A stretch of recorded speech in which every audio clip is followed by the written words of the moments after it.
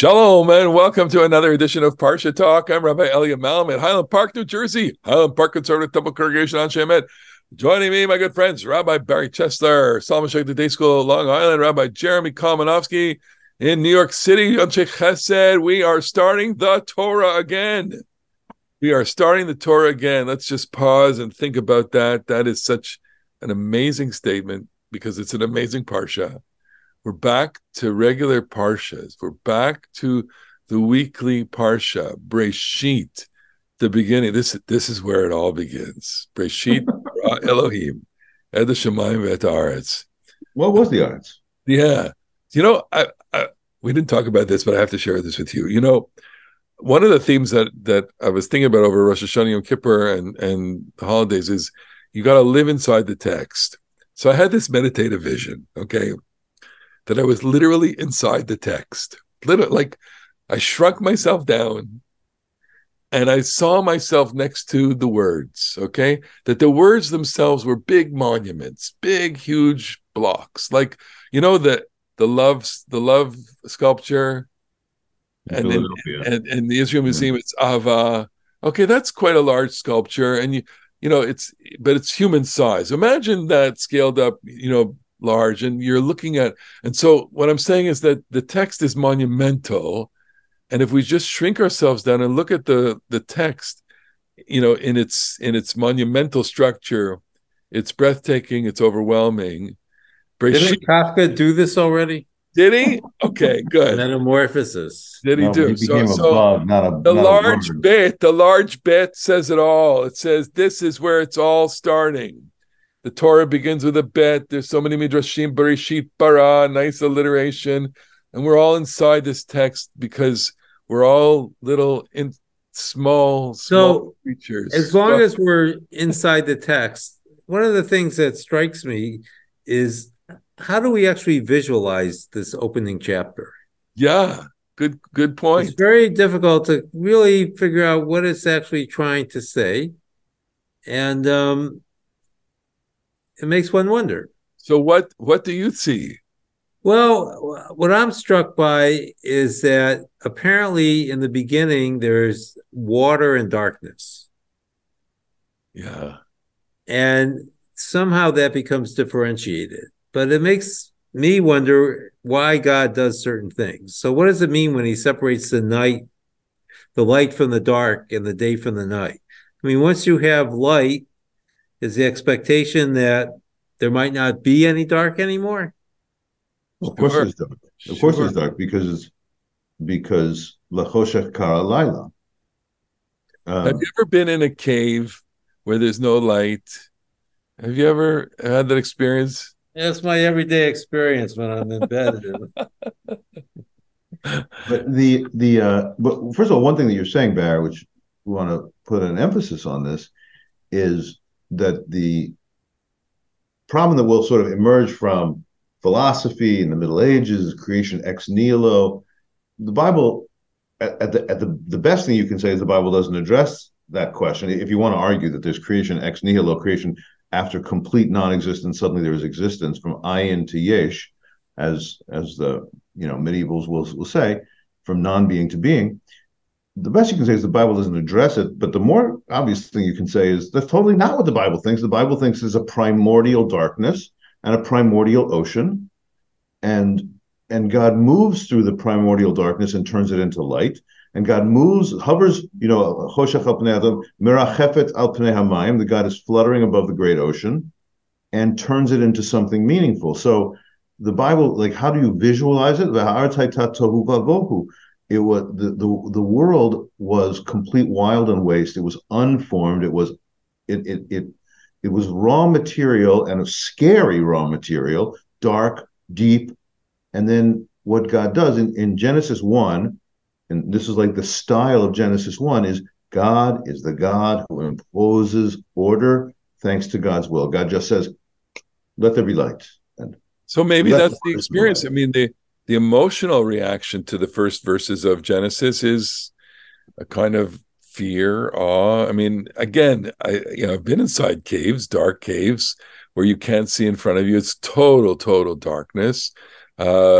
And in total darkness, you can't differentiate between anything. You can't see water, and you are likely, if you make the wrong step and there's a pool of water in front of you and it's deep, you're going to drown. So there's a primordial fear here, and the moment that the story breaks is with God's word, Yehi Or. That's really it. That's, stop the presses there.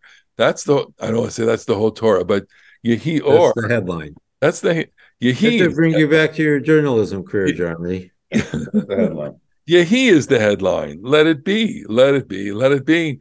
Let there be.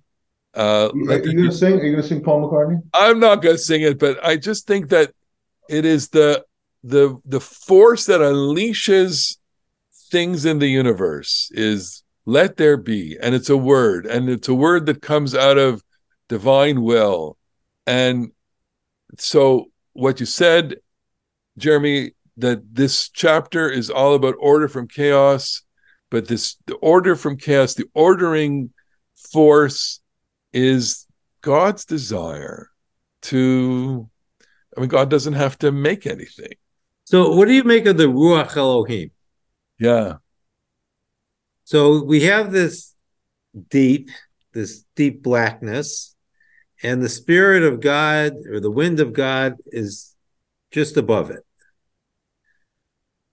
So is that independent of God, or is it a part of God? It's all that black scene. It's one black painting in your imagination. So God is of the world, but not of the world? It's all there. And takes one little pierce of light to break everything. It's, I don't want to make too much out of the connection between the Big Bang Theory and this, but I know there's a book by Danny Matt that makes the connection. And, there's something to be said for everything emerging from one moment, this moment where everything collapses on itself, and it's just this infinitesimally small, little seed, primordial seed that is 1 to the negative who knows how much. And that's what everything comes from. And all the energy that's released into the universe, that's still in the process of being cooled even now, right? And that we're all, extensions of that. Now they, of course, the Torah doesn't know from this kind of cosmology, but it knows of a different cosmology, that everything comes into existence because God wants it to be, and God wants a certain order, and that the darkness that's there is something that God has to kind of shape and separate and move for. So we move through, all these stages of creation, and on the theme of energy, or on the theme of imposing, not only is God saying let there be, but when you come to day 5 and day 6 and day 7, you have a new concept really introduced into the whole creation story, which is that God creates, and then God blesses, or God vayivarech otam Elohim. Chapter 1, verse 22, where God creates the animals, vayivarech otam Elohim lemor. He blesses them and says, "Pru urvu, be fruitful and multiply, umil'u et hamayim bayamim va'of yirev ba'aretz," and let the fill the sea, the water in the seas, and let the birds spread over the land. But the idea that God blesses and vayivarech, and I'm not exactly sure I understand what that word means, even though it's a word that is so important in the Bible, it's important in Judaism, it's important in our lives, and how would you define vayivarech? So what I would say is that this is an argument against theism, the idea of God as a creator who then removes himself from the world. Because I think the force of vayivarech is that even after creation, God is still involved with God's creatures, all of them. in the land, in the sea, and in the air. Okay. And life is not going to continue without God. And maybe one way to understand the descent of the generations is that over those first 10 generations, the people removed themselves from God. God pledged he would not remove himself, but they removed themselves. And hence the world had to start over again by bringing it back to the water. I believe that the phrase is so elegant that I think that it's probably medieval Hebrew and not actually the Baal Shem Tov, but it might be the Baal Shem Tov. There's a perception of the koach hapoel b'nifal, that you can feel the presence of the actor in what is created, and that's gets to Barry's description, which I think is quite true. A religious person, feels that sense that God is not only, or another Kabbalistic language, God is both misovev kol almin, making the world turn, umimale kol almin, filling the world up. Both of those things, I think, emerge out of this chapter in the bracha part. If you ask me, like, what's the etymology of bracha or baruch, I think it's like related to the word berech, ni, that it is the awe-inspiring figure who inspires people to bend the knee. But obviously that's not the end of the meaning of the word, because God is the one who is baruch, and yet God is giving bracha would mean something like that power that makes you bend the knee and worship and be reverent towards the divine. I'm going to give you some of that. I'm going to give you some of the wonderfulness, and hope that you too will experience bracha. Well, I heard a creative etymology of bracha, which is that I think if you take a shoot from a vine, and that's lavrich. That is to grab. In a way that, a bracha is the transfer.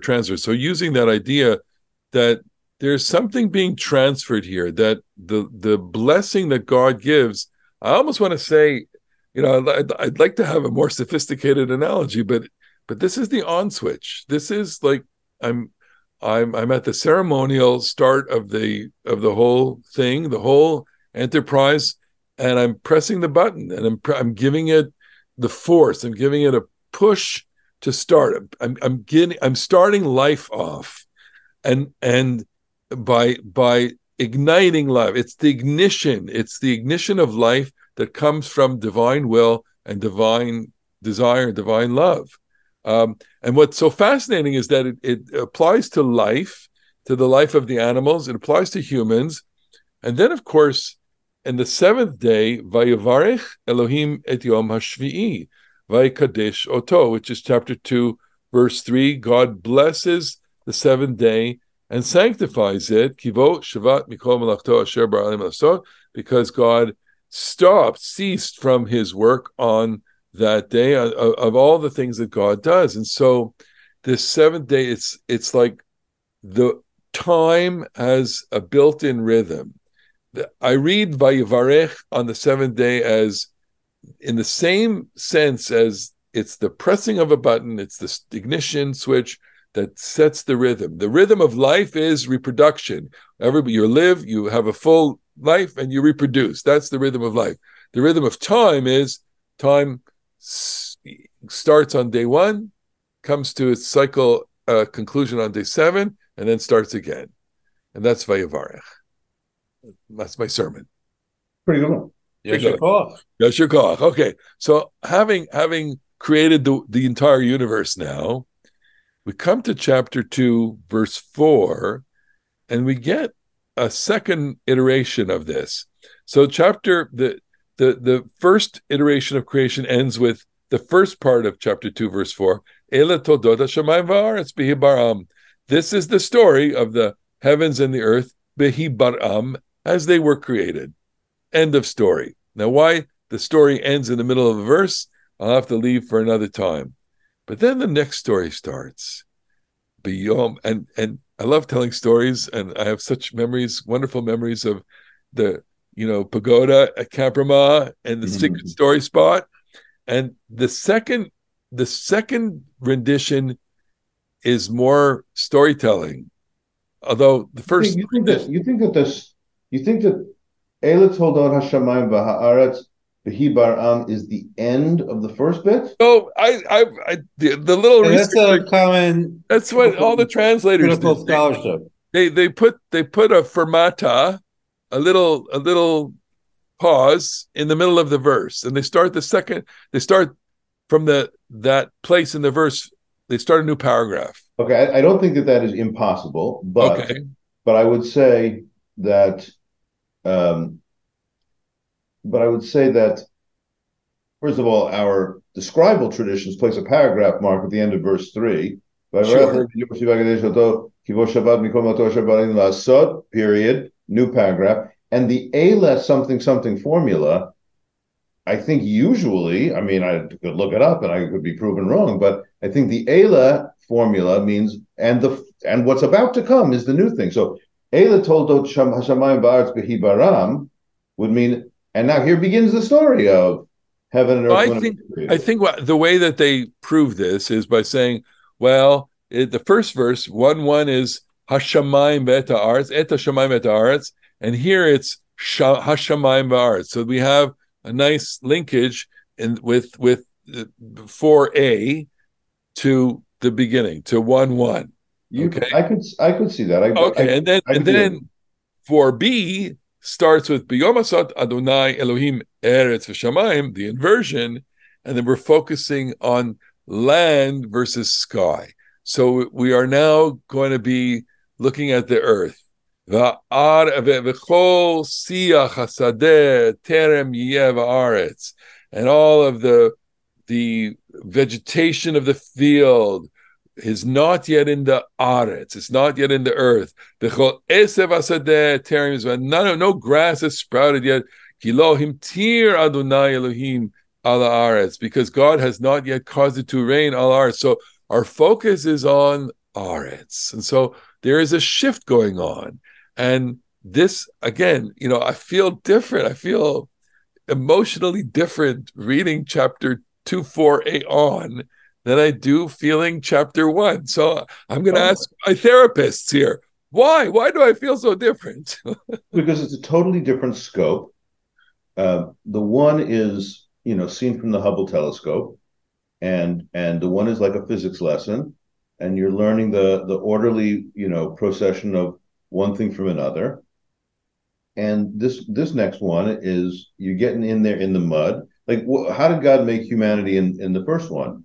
God said, "Let's create the human being in the divine image." Yeah. And Na'aseh Adam b'tzalmenu kidmutenu, who the we is. Let us make man in our image.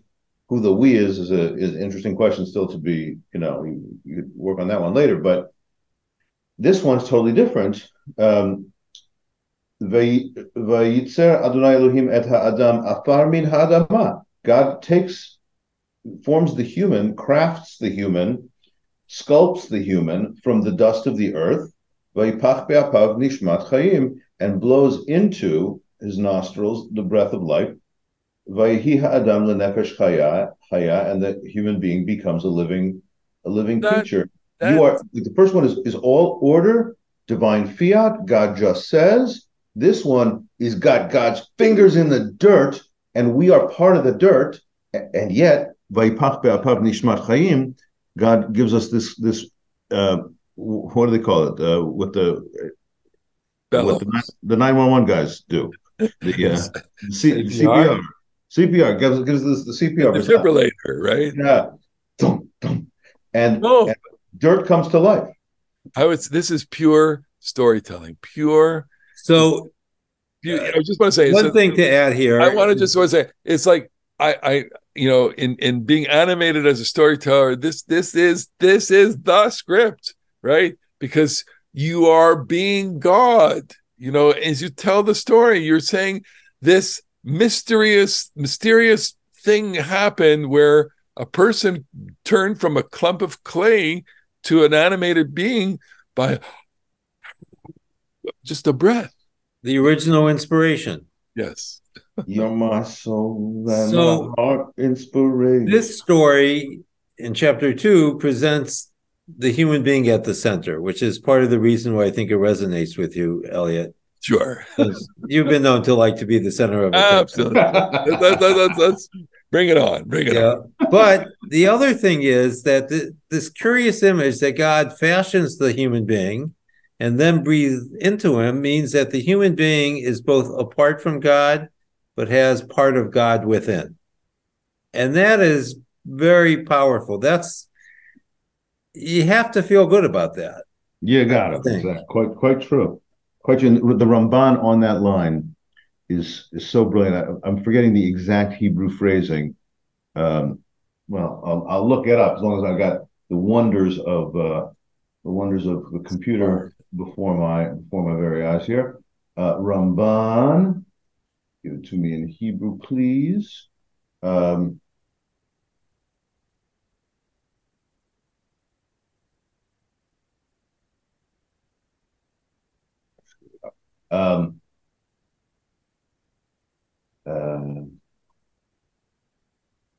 Well, I'm losing the phrase. As you're looking, okay, go ahead.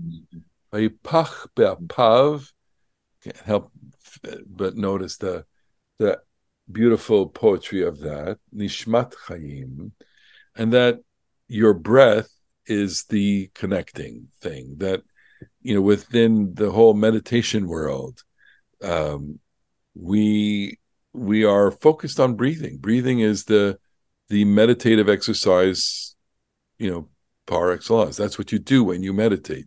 You really, really focus on your breath. You breathe. And if you want to be very spiritual about it, you can say, I'm trying to connect to my first breath. I'm trying to connect to my last breath. I'm trying to connect with breath, and imagining with inhalation and exhalation, things going in and things going out. Beautiful light coming in and darkness going out, I suppose. Did you find it? No, I didn't. But the basic idea is that whoever shares breath with another, if one person breathes into the lungs of another, it's from the deepest part of their self. Sure. That they give that. So the divine has infused the human soul with something deep from within divinity. And so that breath, the Ramban, being a medieval guy, he thinks that's how you get a soul, that Adam got a soul thanks to the breath of the divine. All right, pick your story. I will raise the topic that Barry mentioned in a pre-conversation, which was, isn't it odd that God brings all of the animals to be named by Adam, and that God names Adam from Adamah, and it's not the height of creativity. You would think God would be a little more creative with his naming, like George or Irving. That was my grandfather, Irving. But God calls the first creature Adam because he was made from Adamah, as they say in Canada. Adam. So this is a Kabbalistic little maneuver. Aleph stands for the Alufo Shel Olam. The Aleph stands for the chieftain of the world, the cosmic Aleph. And with the cosmic Aleph, then it's a human being. Without, it's just dumb. It's just a bag of blood. But the presence of the Aleph turns the bag of blood into a human being in the divine image. Nice. Well, what did you mean by the question, Barry, when you asked the question? Well, it just is kind of striking. We praise God as this creative force in the world, but, I was saying before the show that after we get past chapter 1, God seems a little bit tentative, like he's not quite sure what he's doing, right? He brings the animals for Adam to name, and yet he can't come up with a very good name for Adam himself. Well, how about, I mean, I think it is fair to say that God is also kind of learning and dealing with mistakes. But how about, and I think this would generally be good characteristic of rabbinic Judaism, good characterization of the attitudes of rabbinic Judaism, he's inviting Adam to join the process, right? Okay, I'm going to call you Earthling, and let me see what you come up with. And you come up with, cheetah and walrus, and by the way, woolman. I am the walrus. You are the Eggman, and maybe the supreme one is, Isha ki meish lukachazot etzamei atzamai basami bsari, flesh, bone of my bone, flesh of my flesh, and he call you woman because meish lukachazot. This one was taken from. I mean, it's not a feminist story here. We don't have to evaluate on those grounds right this second, but that's like a supreme act of naming too, because even the human being is engaged in the naming of human beings. Well, is Adam simply replicating what God does? It's a simple. Adam, you are Adam because you are taken from Adama. You are Isha because you are taken from Ish. And then why is Kayin? Kaniti Isha Adonai. This woman will also be a part of it. She will name an individual child. I mean, Adam. First of all, there are parts of these, and if you look closely throughout this passage, and JPS actually, the JPS translation, which appears in our Eitz Chaim, Humashim, maybe most of our people, if they're in synagogue, are singing Eitz Chaim. Many times, I would say probably most times, Adam receives the definite article Ha-Adam, and JPS will rigorously translate it as the human. And sometimes there's not Ha-Adam, it's not the Adam, it's just Adam, and that seems like a personal name. So I would say most of the time in these chapters,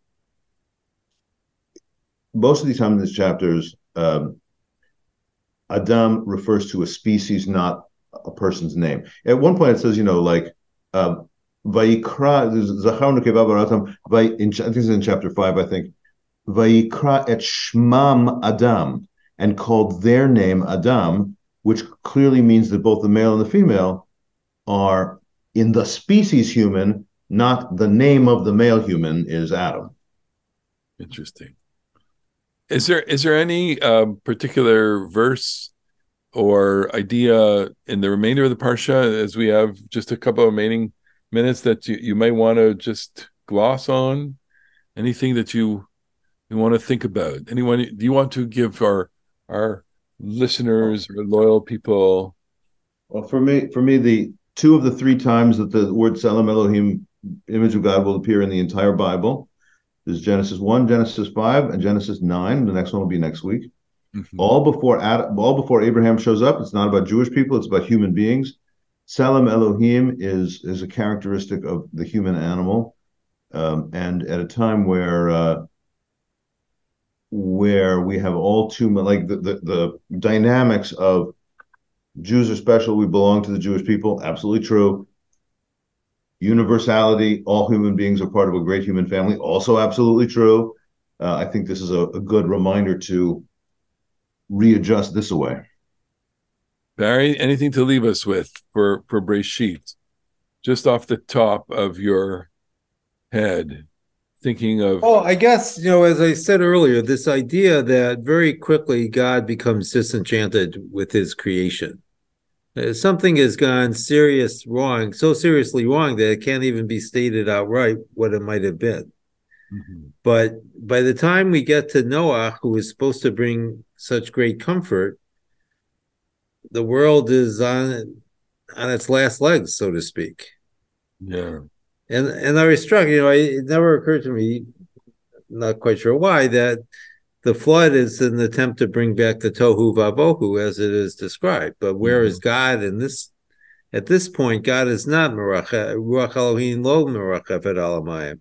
The Spirit of God is not hovering above the water. The ark is on the water. There's so many ways to read the text and so many strategies for reading the text. I would suggest one strategy is read the questions. God asks a few very, very pointed questions in this parsha. First one being Ayeka, right? Where are you? And mi higid lacha? Ma Sita, what did you do? Who told you? And then, of course, moving to the chapter 4 with Cain and Abel. Where's your brother? Ma Sita, what did you do? Kol Dmei Achicha Tzoakim Elai Min Adama. The sound of your brother's blood is crying. So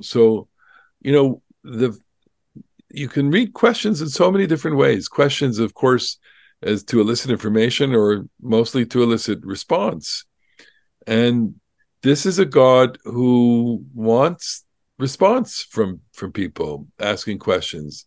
As teachers, you may have had the experience. We all have had the experience where you ask a question and you get complete silence.